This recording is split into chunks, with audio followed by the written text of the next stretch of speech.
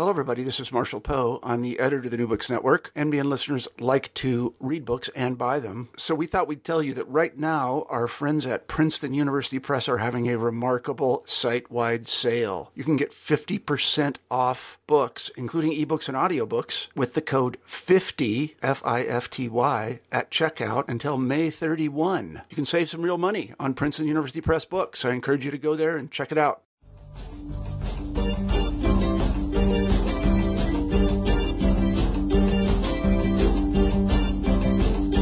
Hello, and welcome to New Books in Philosophy, a podcast channel with the New Books Network. I'm Carrie Figdor, Associate Professor of Philosophy at the University of Iowa. I'm co-host of the channel along with Robert Talisse, Professor of Philosophy at Vanderbilt University. Together, we bring you conversations with philosophers about their new books, drawing from a wide range of areas of contemporary philosophical inquiry. Today's interview is with Paul C. Taylor, Associate Professor of Philosophy and African American Studies and an Associate Dean for Undergraduate Studies at Penn State University. We're talking about his new book, Black is Beautiful, A Philosophy of Black Aesthetics, which is just out from Wiley-Blackwell. Why is it controversial to cast light-skinned actress Zoe Saldana as the lead character in a film about the performer Nina Simone? How should we understand the coexisting desire and revulsion of the black body that traces its roots to Thomas Jefferson's long-standing relationship with the slave-selling Hemmings and extends to contemporary attitudes towards black hair? In Black is Beautiful, Taylor examines primary themes in racialism from the perspective of aesthetic culture. He considers such issues as black invisibility, expressive culture and politics, and the problem of authenticity and cultural appropriation. He also lays the foundation for analytic philosophical tools to be brought more widely to bear on scholarly discussion of issues related to race and racialism. Let's turn to the interview. Hello, Paul C. Taylor. Are you there? I am here. Hello. Hi. Welcome to New Books in Philosophy. Thank you so very much. It's a pleasure to be here with you. I appreciate your taking the time to discuss your new book, Black is Beautiful, A Philosophy of Black Aesthetics, which is just out from Wiley-Blackwell. And, you know, as an overall introduction to the book, you know, you're doing two parallel things. One is kind of bridging a gap between Anglo-American or analytic philosophy and the categories and concepts and discussion of race and racialism that has occurred outside of that tradition, so in critical theory and so forth.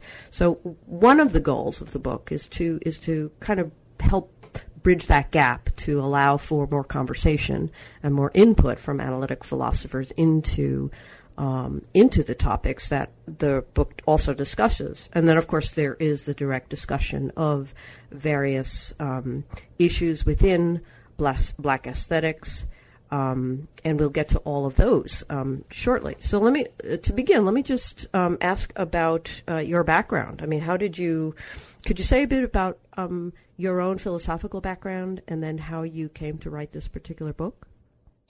Sure, I'd be happy to. So I did my undergraduate work at a small liberal arts college in Atlanta, Georgia called Morehouse College. Morehouse is an historically black college, and we could talk some about that later maybe. Anyone who's paid attention to the higher ed sector in recent years know that liberal arts colleges are facing some rather profound challenges, and historically black colleges and minority-serving institutions in general are facing their own challenges. So, but this was at a moment before those challenges had really taken root.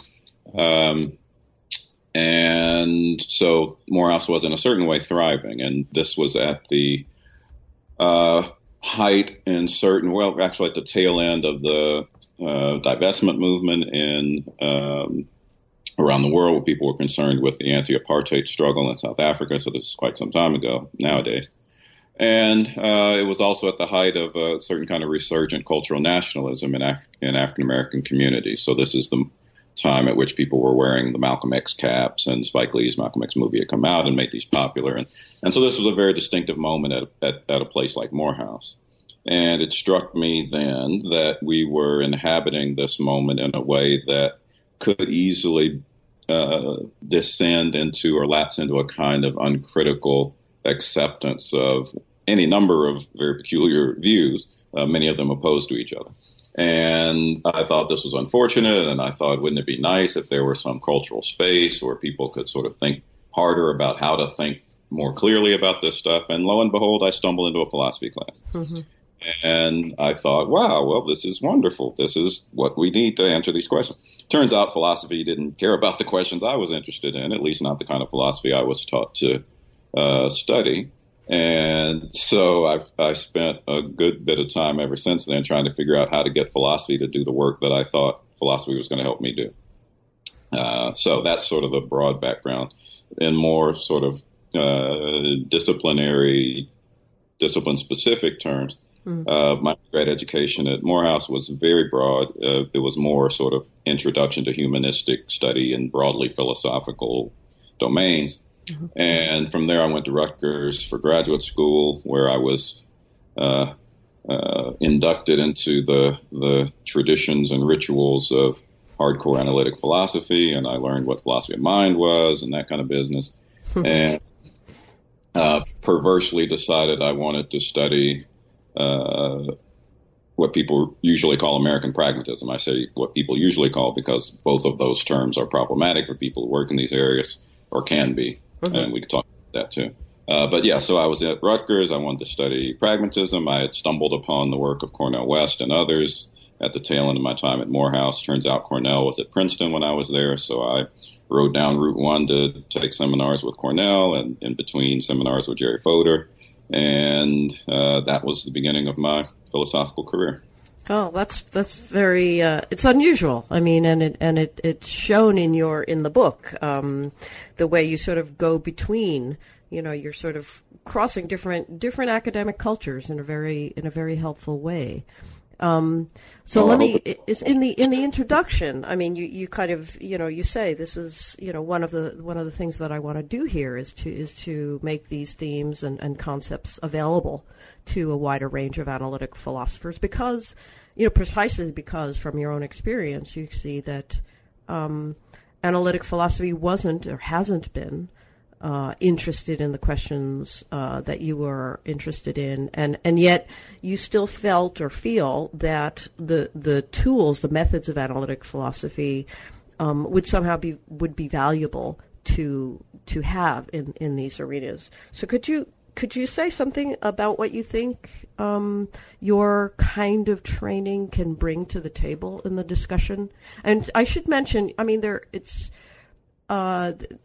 Would you agree also that things have changed since you were being trained, and there was, as you mentioned, no attention whatsoever to these questions? I mean, that from the outside, since I don't work in these areas, that seems to have changed somewhat, but that's my outsider's perspective.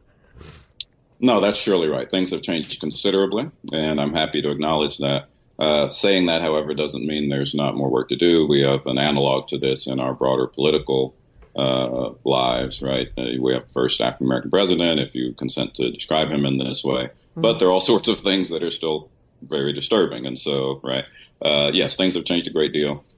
It is a better time than it has ever been before to be a professional philosopher interested in, very broadly speaking, issues in African-American thought or politics or culture. This is the best time. This is the best of times in certain ways. That said, there's still work to do, and we can talk some more about that. So to your first question, What is it that you think analytic philosophy can bring? I should be clear about this, and I hope I was clear in the book. I may not have been, for reasons I'll speak to in a moment. I'm not always confident. So the burden of the enterprise was not to bring analytic philosophy's resources, was not principally to bring analytic philosophy's resources to bear on these problems. Mm-hmm. That's a happy side effect. Maybe the way to say it is to add a third agenda item to the agenda you offered me at the beginning, right? You described the book as doing a couple of things, taking up a certain set of issues, but also bringing analytic philosophy's resources to bear on this stuff. Mm-hmm. A third thing it was doing, though, was therapeutic, right? It was an exercise of self-excavation for me. Given the history I just described to you, my introduction to professional philosophy was not a wholly a seamlessly pleasant experience, right? It was schizophrenic in certain ways. It was difficult. It was, I was and in some ways remain ambivalent about professional philosophy as an enterprise, devoted to the life of the mind in certain respects, focused on certain kinds of problems. And so one of the things this book was meant to do was help me come to grips with the itinerary that had brought me to this point. So one of the things I say in the book is that it's the book that I wish I'd had in grad school. Mm-hmm. And so all of that to say, to reframe the conversation just a little bit, I'm not always confident analytic philosophy has resources to bring that can usefully be brought to bear on these problems. In my more optimistic moods, I think. Yeah. But more than that, what I'm trying to do is provide a point of entry for people who were trained the way I was trained, so that we can get into conversations people in other fields are already having about these issues. And then maybe we'll see if we have something to bring to bear. But more than that, it was for people who are trained like me, to try to begin to think productively about these issues. Does that make sense? Yes, it does. Yeah, fair enough. So let's get to the meat of the book, so to speak, the actual issues that you excavate and consider. You start with, understandably, in nice analytic tradition, actually, consideration of the concepts and basic ideas of Black aesthetics. Starting with the idea of blackness and what you call racialism, as distinct from just racism. And then aesthetics. In this case, another phrase you use also is expressive culture. So could you lay out for us what this broad topic of Black aesthetics is? Sure, I'll give it a shot. Maybe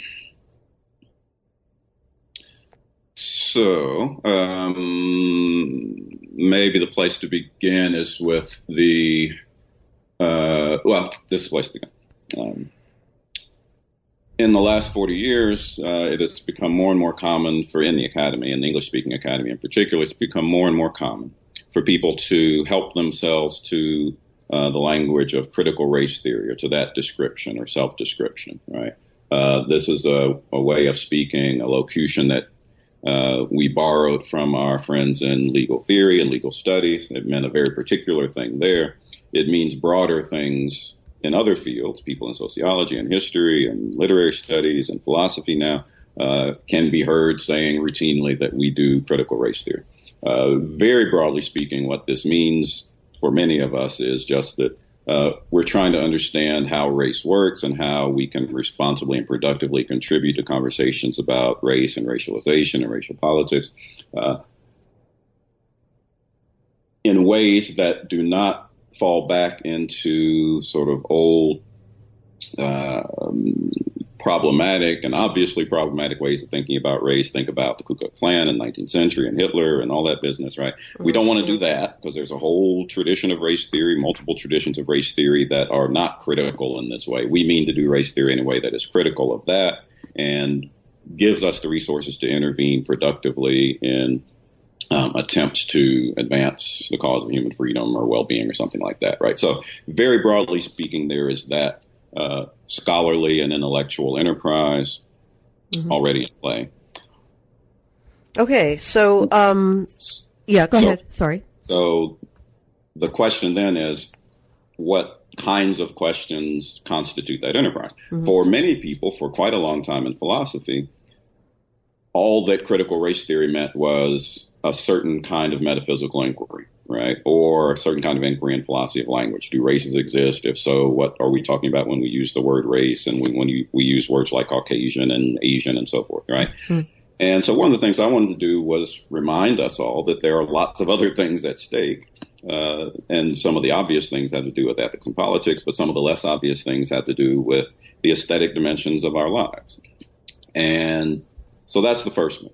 That leads me to one of the other questions you've asked me, right? What does it mean to talk about expressive culture in this context? Well, one of the things it means is that I'm going to be concerned with a broader sense of the aesthetic than we are sometimes encouraged to use. Sometimes when we talk about the aesthetic, especially for people who are trained to some degree the way I was, that is to say in Anglo-American or Anglo-analytic traditions of philosophical aesthetics, to speak of the aesthetic just is to speak of the philosophy of art. Mm-hmm. We do that. We conflate these things much less often than we used to, but it is still to some degree a standing temptation.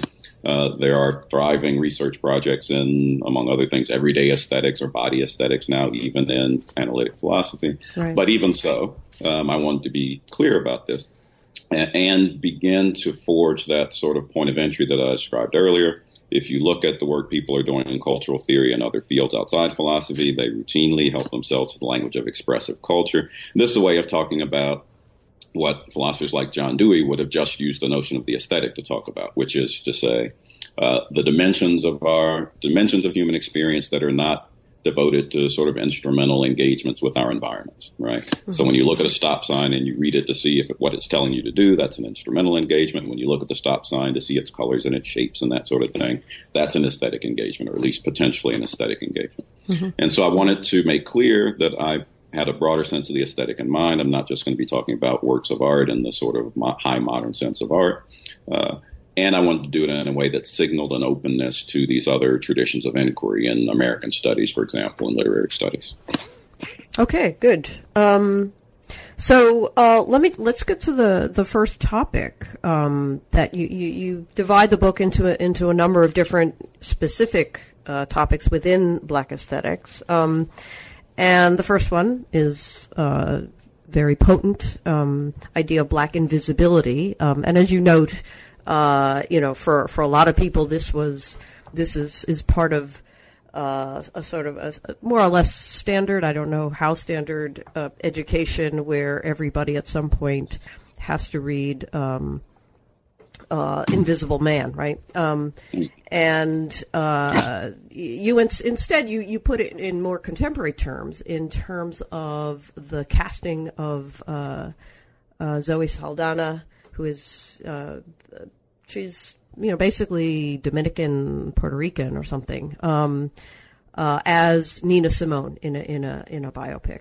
And so can you explain your analysis of Black invisibility and perhaps using that case to illustrate the four different senses of invisibility that you identify?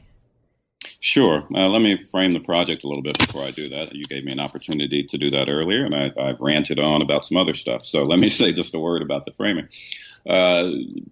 It is not uncommon, if one looks back through the African-American intellectual tradition or the Africana intellectual tradition, to find that when people talk about Black aesthetics, they often have in mind a very particular thing.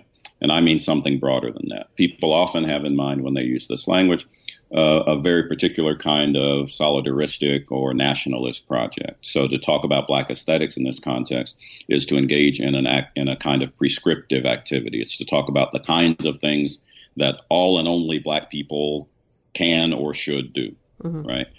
That's not what I'm doing. I'm trying to engage the tradition that gives us judgments and claims like this and treat it as a subject of philosophical inquiry. And so I said earlier that in my better moods, I think, analytic philosophy can contribute to this work. If it contributes anything, analytic philosophy can contribute this, because whatever else we do as analytic philosophers, we're good at, when we are paying attention, we're good at digging into sort of the basics of things, figuring out what things mean, what we mean when we use a certain kind of language, getting clear on what the conceptual possibilities are, conceptual options. And so that's the spirit in which I engage this. And so I wanted to say that things like this, that often when we hear people talk about the Black aesthetic, or when we encounter that language, we're looking at, in the English language in particular, we're looking at stuff from the mid-'60s, early '70s, Black arts movement, and many times that's engaged with a very particular kind of nationalist project. I want to look at a tradition that environs that particular moment and broadens it to include people who were in conversation with Amiri Baraka and Sonia Sanchez and those kinds of folks, right? So for me, to talk about the Black aesthetic is not to talk about a set of norms that governs the production of art by and for Black people. It's to talk about traditions of inquiry and expression and criticism that allow us to engage certain kinds of debates about the expressive cultures of Black people and their communities, right? And so that's the broad frame. And that's where the idea of invisibility fits in, along with lots of other things. What I want to claim is that if you look at the tradition, and I speak of the tradition, that's a little misleading because there are multiple traditions in multiple locations, settings, and times. But if we take certain traditions of criticism, expression, inquiry into Black expressive culture seriously, we'll see that over a long period of time, certain kinds of questions keep coming back. Some of those questions have to do with authenticity, right? What authentically counts as an instance of Black art, right? Some of those have to do with politics, right? What kind of relationship do we have between ethics and expression, right?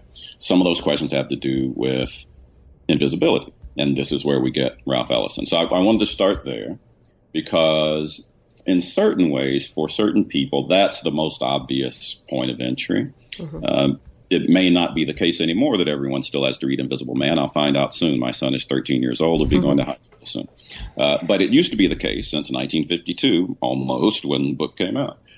Everybody had to read this because we as a society thought this was a great revelatory moment, right? This was a window onto something called the Black experience, and we needed to learn from this and blah, blah, blah. And so that was a useful point of entry for that reason, but also because the idea of invisibility pervades these traditions in a variety of ways. We find it in a lot of places. We find it in Toni Morrison. We find it in Alain Locke in a certain way. We find it in all kinds of figures going way back. And so when we find it in Ellison, it's rich and deep in ways that it takes him the whole novel to unpack. When we find it in, for example, Michelle Wallace, contemporary art critic and cultural critic, it functions in ways that overlap with Ellison but are slightly different. And we can tease out a handful of principal or main preoccupations that appear when people talk about invisibility.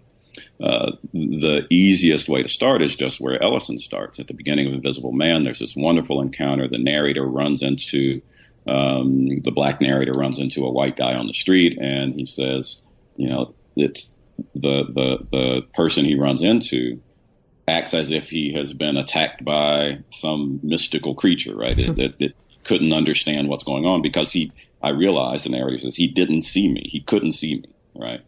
And that's not, he goes on to make very clear, not a matter of the failure of his, faculties of visual perception. It's a kind of ideological blindness, right? That he can't register the presence of Black folks in the space that he, as a white person, feels he has some claim to, right? And so in the first instance, invisibility can be just a matter of not registering the presence of Black people in settings where they are manifestly apparent. But there are other levels to it, right? So closely following on the heels of that, there are one might have worries about a failure to register the perceptions that Black people have, the perspectives that Black people take onto our shared social spaces and social transactions. You see both of these in play in the example I use in the book.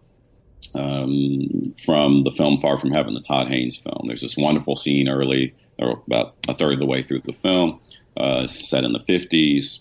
A number of white characters in Connecticut are having a dinner party, and they're being served by Black wait staff. And they're talking about the Black people like Black people aren't there, and Black people aren't listening to them. And it's clear the Black people are not present in a certain way, which is one level of invisibility. But it's clear also that their perspectives on this social interaction don't matter. So that's a kind of second level of invisibility. And there are others. So.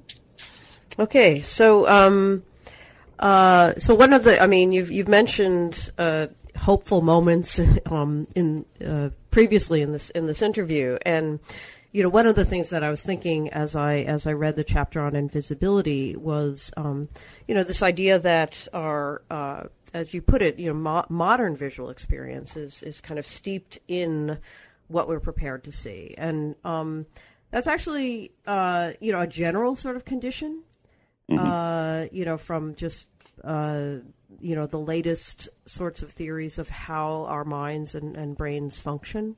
is this sort of the distinction between sort of just that visual experience itself is always, in some sense, cognitively penetrated, to use an old phrase. That might be a little bit misleading, but the basic idea is that, we always, to some extent, and that extent we don't yet know, we always see kind of what we expect.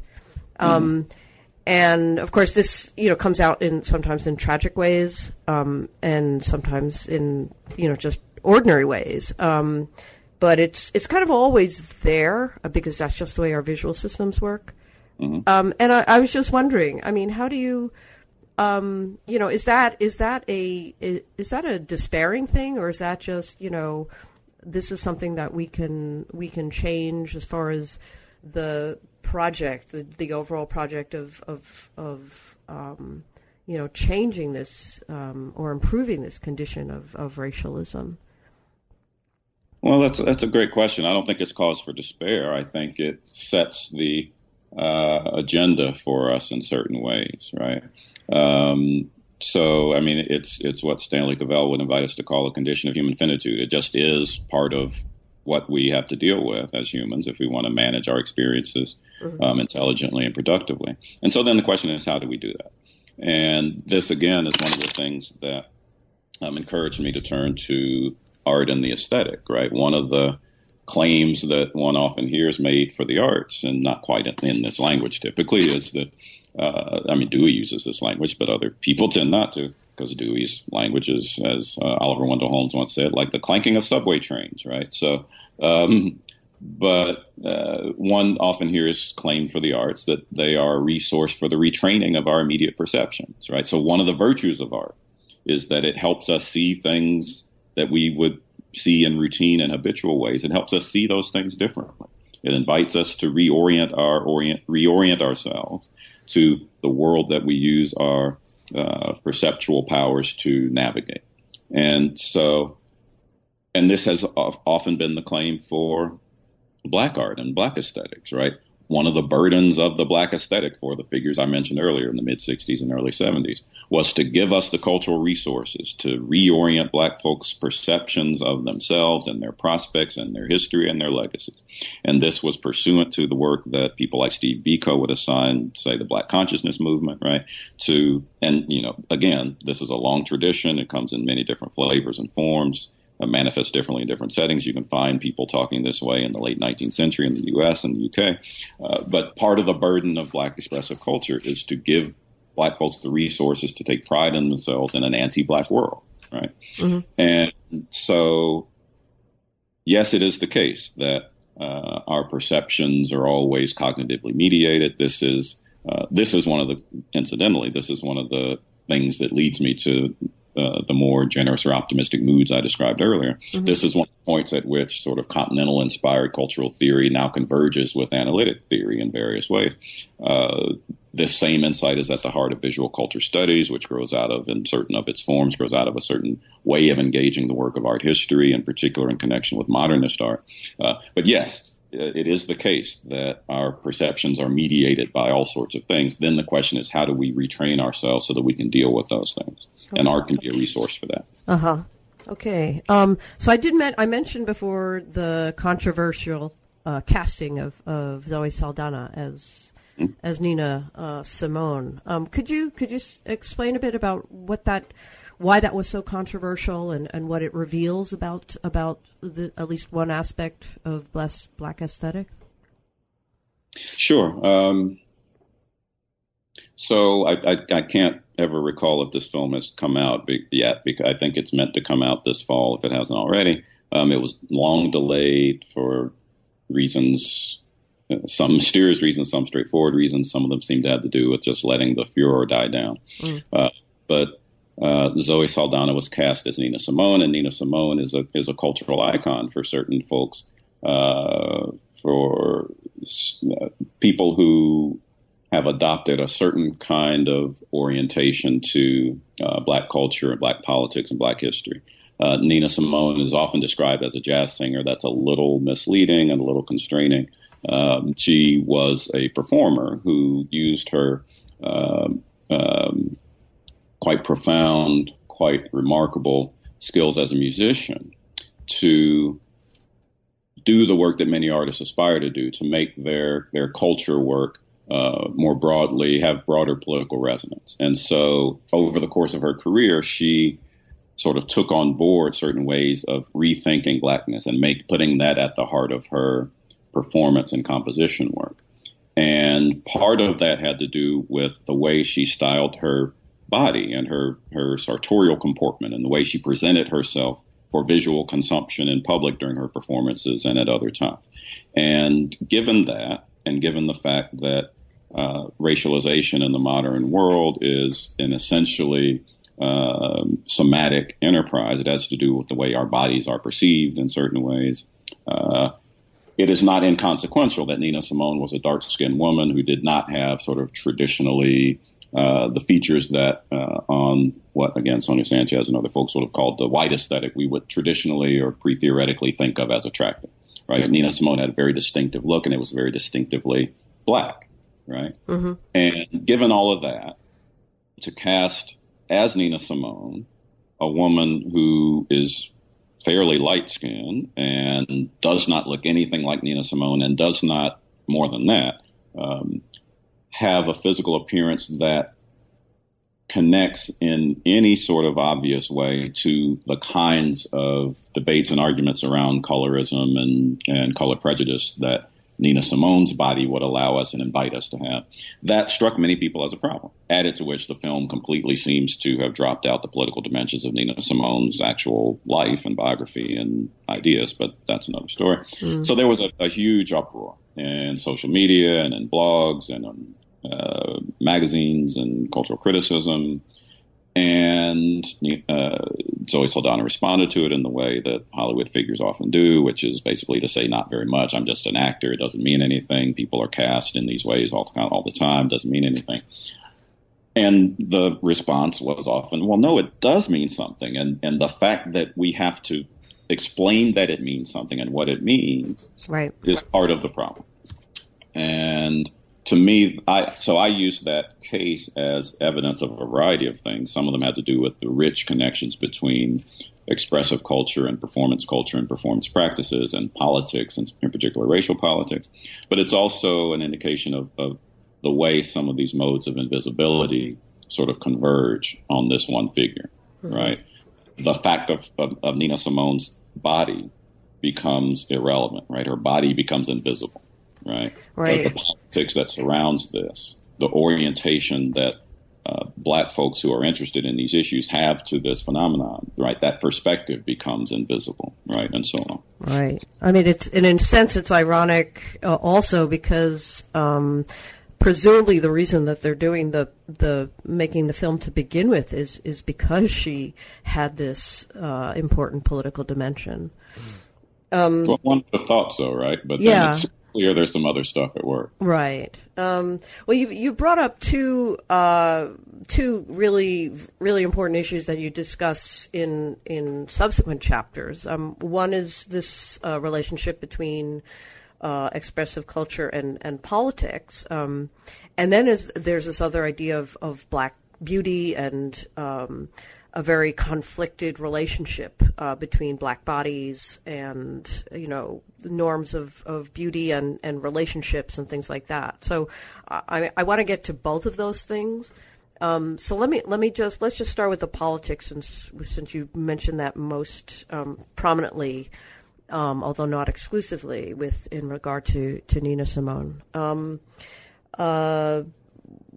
One of the things you discuss is, how autonomous the expressive culture should be from, or should or can be from the political milieu from which it arises, and then the question of, can an expressive culture that arises from a political context, can it somehow transcend that in some way, or even should it?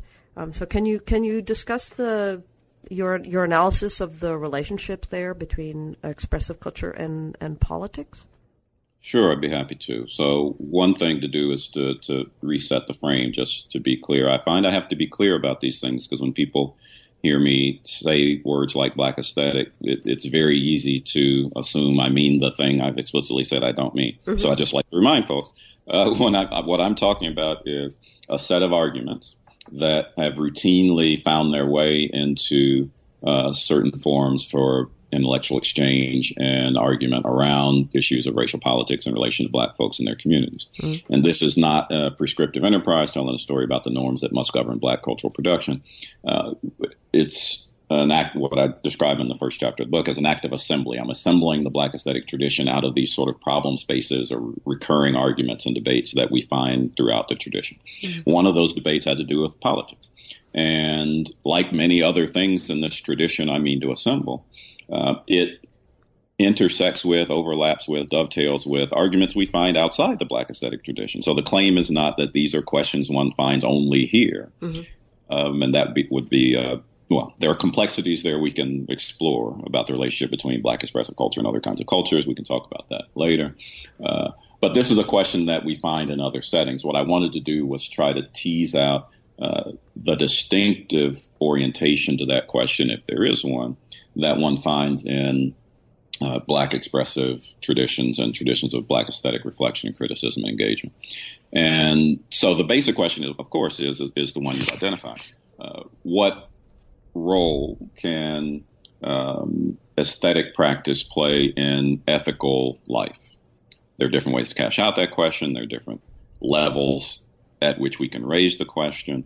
The one easy way is to raise it the way Bayard Rustin, the great activist and organizer and cultural critic from African-American politics and pacifist politics, U.S. pacifist politics in the middle of the 20th century, put it. At the end of what many of us think of as the end of the civil rights movement, Bayard Rustin claimed, okay, that was nice, right? It was nice we had Harry Belafonte and Nina Simone and all those folks marching with us and singing at the rallies and so forth. Mm-hmm. But now it's time for politics. Right. And so that cultural politics stuff, that's good. That's done. Now let's do real politics. Let's do voting and congressional races and that kind of stuff. And so for him, there's a very clear, at least at this moment, the way I've rendered it, there was a very clear divide between the work of aesthetic practice and the work of politics. But many people think very differently about this. The canonical case for me is W.E.B. Du Bois, a towering figure of Africana intellectual life, the brook of fire through which all people who want to think about these things must pass, Cornel West used to say. Mm-hmm. Wrote a famous piece, gave a famous address at an NAACP event in 1926 called Criteria of Negro Art, at the conclusion of which he argues that all art is propaganda and ever must be. So if we want to pretend that black art can be divorced from politics, we're deluding ourselves, because all art is about politics. And so that sort of sets up the frame. That sort of frames the problem space or the debate. And what I claim in the chapter in the book is that Du Bois's view pretty much holds or wins the day in and among people who want to take the idea of black aesthetics seriously or black art seriously. The whole point of introducing a category of something you might call black art is usually to have it do or to recognize a certain kind of political work. That seems to be the way the weight of opinion goes in these traditions. Mm-hmm. But as I say, this dovetails with arguments we have outside these traditions. The way I rendered it connects very closely to arguments in critical theory, Adorno style, for example, critical theory, or in Marxian theory in politics. One way to render this problem, one version of the problem is to say, well, look, cultural practice always arises from a very particular kind of social political context, and that context sets limits, right? It frames the horizon. It's very difficult to imagine how you would go beyond, right, the ideological possibilities that are inherent in any particular socio-political setting in your art. So the art can only be conservative is the way one kind of argument like that goes. I did not aspire to settle those arguments, right? Mm-hmm.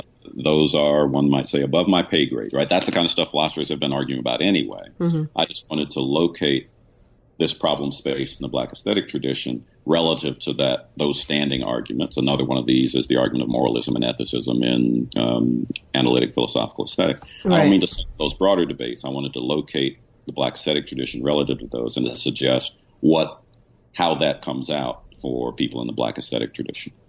Right.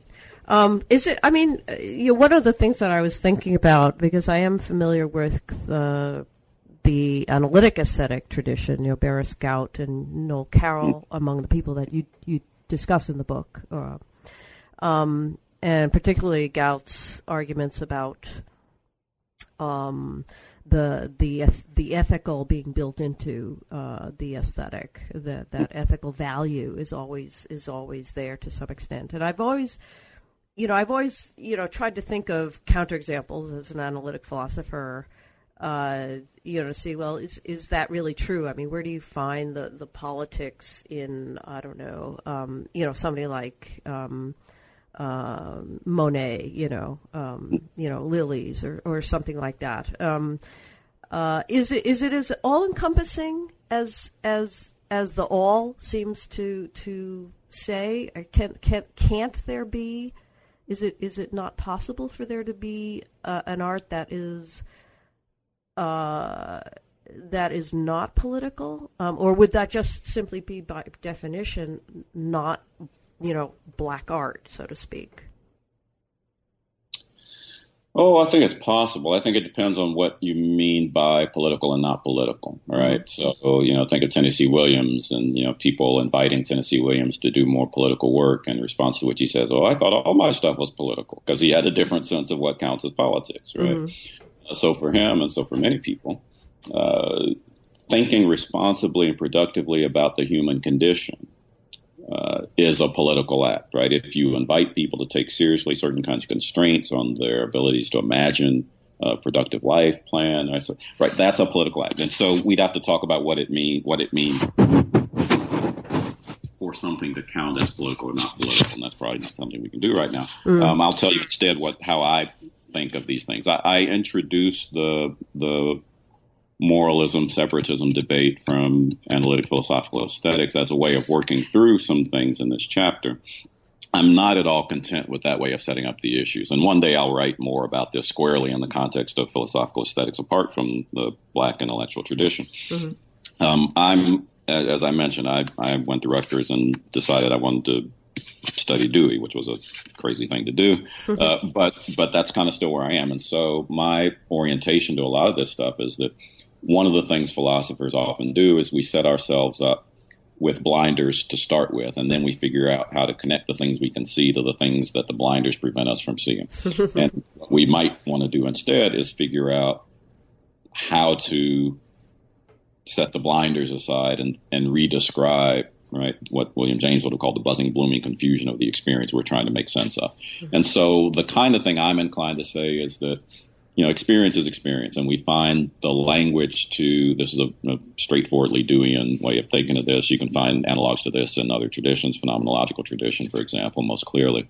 But the work of language, the work of inquiry, the work of reflection is to figure out how to make sense of a bunch of stuff that doesn't come with its distinctions preloaded into it. Mm-hmm. And whether the distinction we introduce will be productive in a particular context is a question to ask in that context, and has to do with the connections we make to other kinds of questions we might ask. And so, all that to say, to use your example, I can probably tell you a story about an aesthetic experience that I have in the presence of a painting of a landscape, right? And I can tell a story about how that is not political in a sort of narrow sense of political.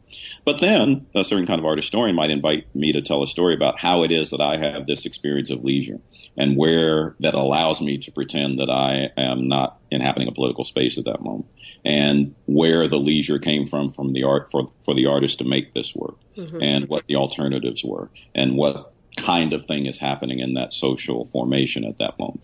And then it's harder to tell a story, right? I'd have to cash out all of those blank checks I just wrote, but mm-hmm. then it's harder to tell a story about what is and what isn't political. So for me, all of this is really complicated. The moralism, separatism stuff gives us some traction for engaging in particular settings as we ask these questions. But I'm very uneasy about asking them very broadly about, the possibility of a non-political art. Mm-hmm. Fair enough. Well, speaking of complexity, I mean, in one of the chapters you look at the unbelievable complexity, really, of the relationship between the title of this particular chapter starts dark, lovely, yet and because it's as you illustrate, it's taken from a biblical passage, but then kind of transforms itself into a more acceptable formulation once. In this particular case, you can be both dark and lovely rather than dark yet lovely, and the illustration, of course, that the way this sort of conflict between sort of finding the black body, both something desirous and yet at the same time something that is in some sense hated. You adopt the term. You use, first of all, the relationship between Thomas Jefferson and Sally Hemings as a paradigm example of this extreme conflict.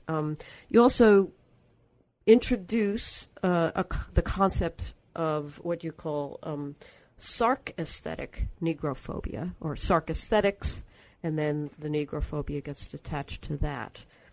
Can you explain this sark aesthetics and this very conflicted relationship, at least in American culture broadly, between the two very different coinciding ways of approaching or not approaching the black body?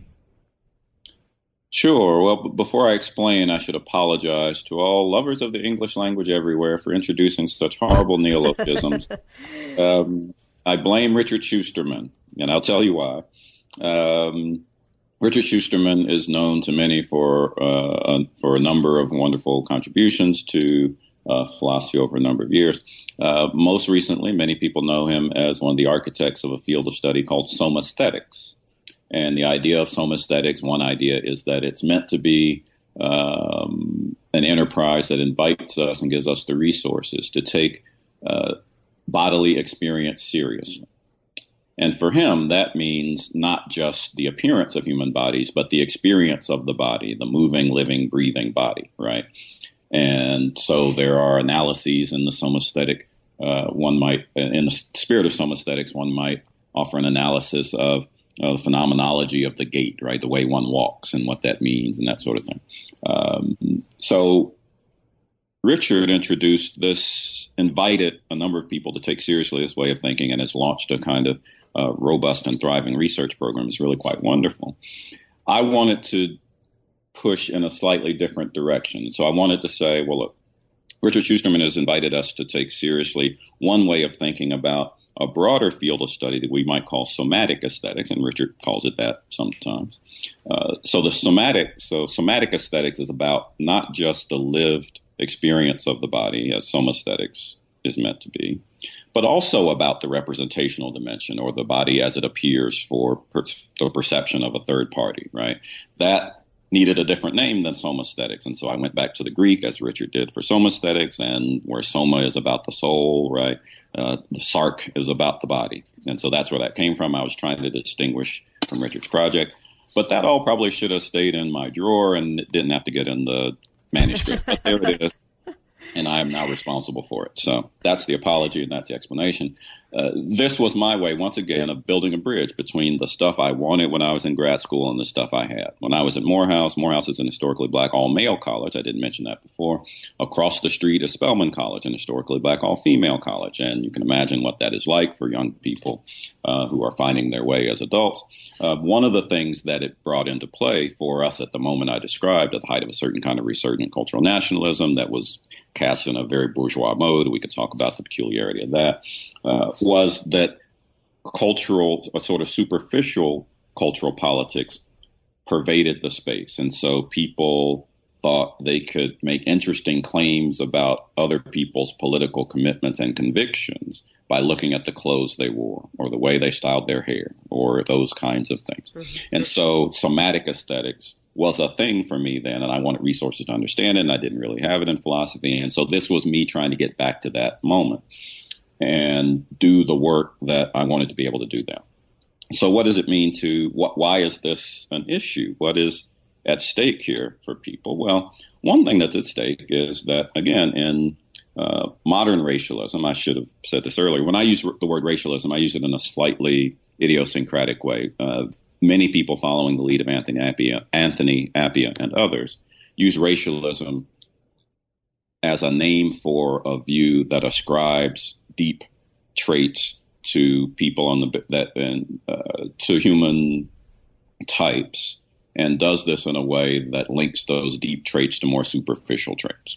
And sometimes we use the language of heritability when we talk about this. So I don't use racialism that way. I use it in a much more Catholic way to describe any view that takes the idea of race seriously, right? So I'm a racialist if I am a Klan member, but I'm also a racialist if I am a critical race theorist of a certain kind. Mm-hmm. So I use it in a very ecumenical way. The dominant modern modes of racialism were also racist and white supremacist, mm-hmm. and had at their heart judgments about the beauty of human bodies and judgments that connected those judgments of beauty to judgments of ethical and moral worth. And so not only was it the case that people who were descended from Africans were supposed to be stupider and unable to control their sexual appetites, right? It was also the case, this modern white supremacist dominant racialist frame invited us to think, it was also the case that these people are uglier, right? So white people are just prettier. You can find this language in Matthew Arnold, you can find it in Kant, you can find it in Hume, you can find it in Thomas Jefferson. And so one of the burdens of liberatory work in Africana traditions and Black political traditions has been, in the spirit of Steve Biko that I mentioned earlier, the Black consciousness movement, to reaffirm for Black folks the possibility of esteeming themselves by appeal to the traits that they have, right? And so at the heart of Black politics has long been a certain kind of somatic aesthetics that was about vindicating, valorizing, celebrating the Black body. And so that's what this chapter is about. And you find it from the beginning of the tradition to now. You find it in the Nina Simone thing. You find it in,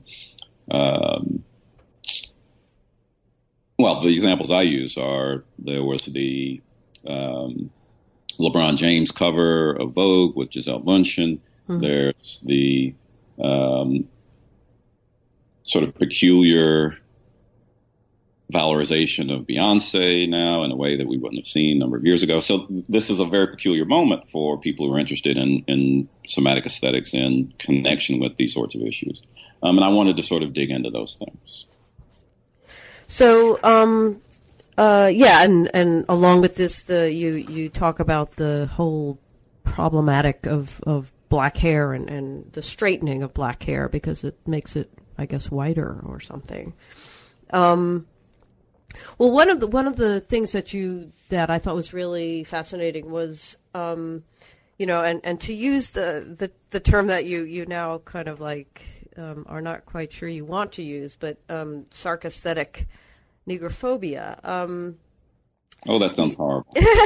Well, but I think the idea itself is fascinating, and the reason is because you try to analyze it in such a way, or this sort of conflict between, the Jeffersonian, of which he's a paradigm of both, attraction and yet what you call the short-circuiting or phenomenological inhibition, what you also use that very, very good phrase, of intimacy. So, it's as if one starts from, very ordinarily, some sort of, physical attraction, desire. And then somehow the blackness or something prevents the normal, the otherwise, one would think, more or less, maybe not standard, but the normal evolution, which could happen between that to some sort of level of romantic involvement or esteem or love that goes beyond that. So I was just wondering, could you explain that analysis of the negrophobia? Sure. So one of the things I wanted to do in this chapter was give an account of or register responsibly the complexity of the moment we inhabit with regard to these issues. Here's what that means.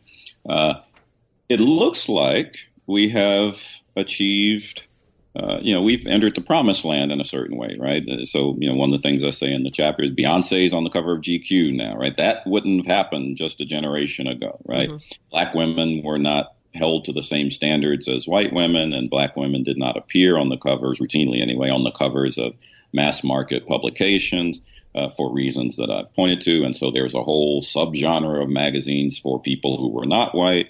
But now it's possible for people like Beyonce to appear on magazines for everyone, not just for black people. What I wanted to do was make clear that is a kind of progress, but it's not a seamless upward march, right? This takes us back to where we started our conversation, right? That this is a better time than it's ever been to engage these sorts of issues in philosophy. There's still work to do. It's a better time than it's ever been to be a black politician in the United States, but there's still work to do. Mm-hmm. And so I wanted to register and capture the complexity of this moment, the ambivalence that's at the heart of this very peculiar dynamic. In the background to all of this, of course, we should say, is the argument or the account we should give of the way this orientation to human bodies and to human erotic impulses requires analysis from the perspective of a kind of gender politics, right? That has to happen. But what also I think has to happen, and this is where I started, and this is what makes me a Deweyan also of a certain kind, is a recognition that we are organisms. Human beings are organisms, and there are basic impulses organisms have. And one of the burdens we have as humans is to figure out what to do with those impulses in ways that allow us to live fulfilling and ethical lives. But the impulses are there, and so the work has to do with figuring out what to do with them. And that's where this, what you described as a kind of evolution, right, from the initial, what Dewey would have called the impulsion of physical attraction, into whatever else it is humans think we do now, right? Mm-hmm. We'd have to tell a story about the history of the evolution of romantic love, the idea of romance as a thing, right? That's all very complicated. I'm going to write a big blank check for that and keep moving. But we think we do something that owls don't do, right? We think we do something that snakes don't do, mm-hmm. right? We go beyond the impulse that leads to mating and layer it with a bunch of other things. There are animals that do that. There are other animals that do some of that, but we do it in a way that requires poetry and flowers and wine and all of that. And so we need a story about that. And the story has to be racialized for the reasons that I've talked about, right? So I gave you the sort of canned story of white supremacist anti-blackness, right? Anti-black aesthetics in white supremacist context, right? We thought black bodies were ugly. Mm-hmm. But Thomas Jefferson had this relationship with this woman, right? But Strom Thurmond had this relationship, if you call it that, with these black women, right? And so there's a very complicated thing that happens, as we know, of course, from decades and centuries of feminist thought and theory, right, around sex and gender and power. But all of that I wanted to suggest, while holding open the possibility or the need for that deeper analysis, right? All of that is also bound up with a certain kind of aesthetic engagement. And that engagement has at its heart a kind of tension, a kind of ambivalence between attraction and repulsion. So there's that wonderful moment in Jefferson's Notes from the State of Virginia, right, where he outs himself, essentially. He says, right, the whole business of the commerce between master and slave is an opportunity for the exercise of the most boisterous passions. And he's confessing, in a way, right, to having this turmoil that he doesn't know how to deal with, right? This is the text for me in a certain way, right? So the fact that we have Beyonce on the cover of these magazines is nice, right? But it's still consistent with a certain way of demonizing black bodies, right, of demonizing black persons, right? And so we have to think very hard about how that works. We have a black first lady, right? So all of this, in a certain way, orbits around ideas of femininity and feminine beauty, right, that get crystallized in certain ways around the notion of the lady. And the paradigm case of that is the first lady. And in deference to the connotations and overtones of that idea, when Michelle Obama entered the White House, you had people on social media and other places saying, like, I can't imagine that person as my first lady. She doesn't look like a first lady. And, you know, comments from congressmen and others talking about her body in ways you wouldn't talk about Nancy Reagan's body, right? So there are very peculiar things happening, and we can't understand them unless we take seriously not just the progress, that allows white men to leer at black women the way they leered at white women on the cover of Playboy or Vogue or whatever, or not Vogue, excuse me, GQ or whatever it is. But along with this progress, a kind of tension or ambivalence that allows us still to demonize black folks, to think of black women just as sex objects in the way, something like the way that the slave masters used to. Yeah. Right. Okay, so I'm afraid that we're running out of time, and we haven't even gotten to your discussions of authenticity, and black music in the very last chapter. Oh, good heavens! That means I've talked too much. No, I mean it means it's been a fascinating interview. So let me just rather than start us on, I'll just invite the readers to actually, or the listeners to actually, delve into the book themselves, to look at what you have to say about those really important topics. May I offer a warning to the reader? Sorry? May I offer a warning to the reader? Yes, please. The chapter on authenticity will not solve any problems. Here's why I say that. So there's work on appropriation and authenticity. These are live concerns, live questions for people nowadays, right? You have white rappers performing in what we think of as black traditions. That's right. We want answers. We want to be able to say clearly, you shouldn't do that, or you can't do that, or that's wrong, or that's bad. I don't have answers like that. What I have instead is a set of resources that allow us to interrogate the question to see what kind of question it really is. And I end up with endorsing a kind of existentialist ethic, which requires a discipline of self-excavation, right? What do I want from this aesthetic exchange or transaction such that I feel the need to say you can and shouldn't do that and so forth? So there aren't answers, there are provocations. Okay, very good. So you closed the book with, well, you've mentioned a number of times, a number of blank checks, but you also say explicitly at the end of the book that there is a next installment, so to speak. So I'd like to end usually with a question about what comes next for you, and so in particular, I mean, what are, if this is a first installment, what's the next step for you? I think the next step is picking up where I just left off. There's more to say about the problematic of cultural appropriation. I think it is important to realize it's very hard to draw bright lines. It's very hard to give people the resources for a kind of easy moralistic critique, right? It's very hard to say just flatly Iggy Azalea is evil for, doing whatever she's doing. We can say she's not very good at it, but, whatever else say, that's harder. That said, it is useful to have some principles, some guidelines that allow us to inhabit these moments intelligently and productively. So it's one thing to say that each of us as an individual ethical agent has to interrogate himself or herself to understand what's at work in this impulse, to be able to, the desire to, that generates the desire to pass judgment in this way. But there's also some value in moving from a study of the individual ethical agent to a study of the resources for productive community engagement, and to give us the resources to have productive conversations around when and how people from one tradition, or who might seem to have some kind of claim on one tradition, when and how they can move to another tradition and borrow from it responsibly. And so what does that look like? How do we talk about that? That's a kind of ethical enterprise and project that's distinct from the work of self-excavation. Both are necessary, but it's useful to have some guidance in the second space, and I want to do some of that work. Okay, very good. Well, I look forward to reading that and perhaps even talking about it again. Well, thank you. I welcome that opportunity. So, but for the time being, I think we have to end this particular conversation. So I want to thank you again for taking the time from your busy day to talk about your new book, and I wish you luck with the blank checks.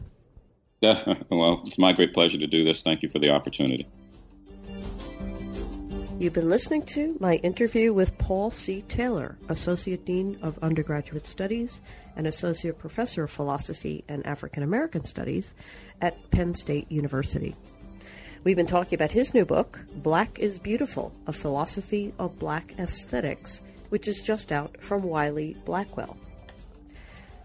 This is New Books in Philosophy. I'm Carrie Figdor.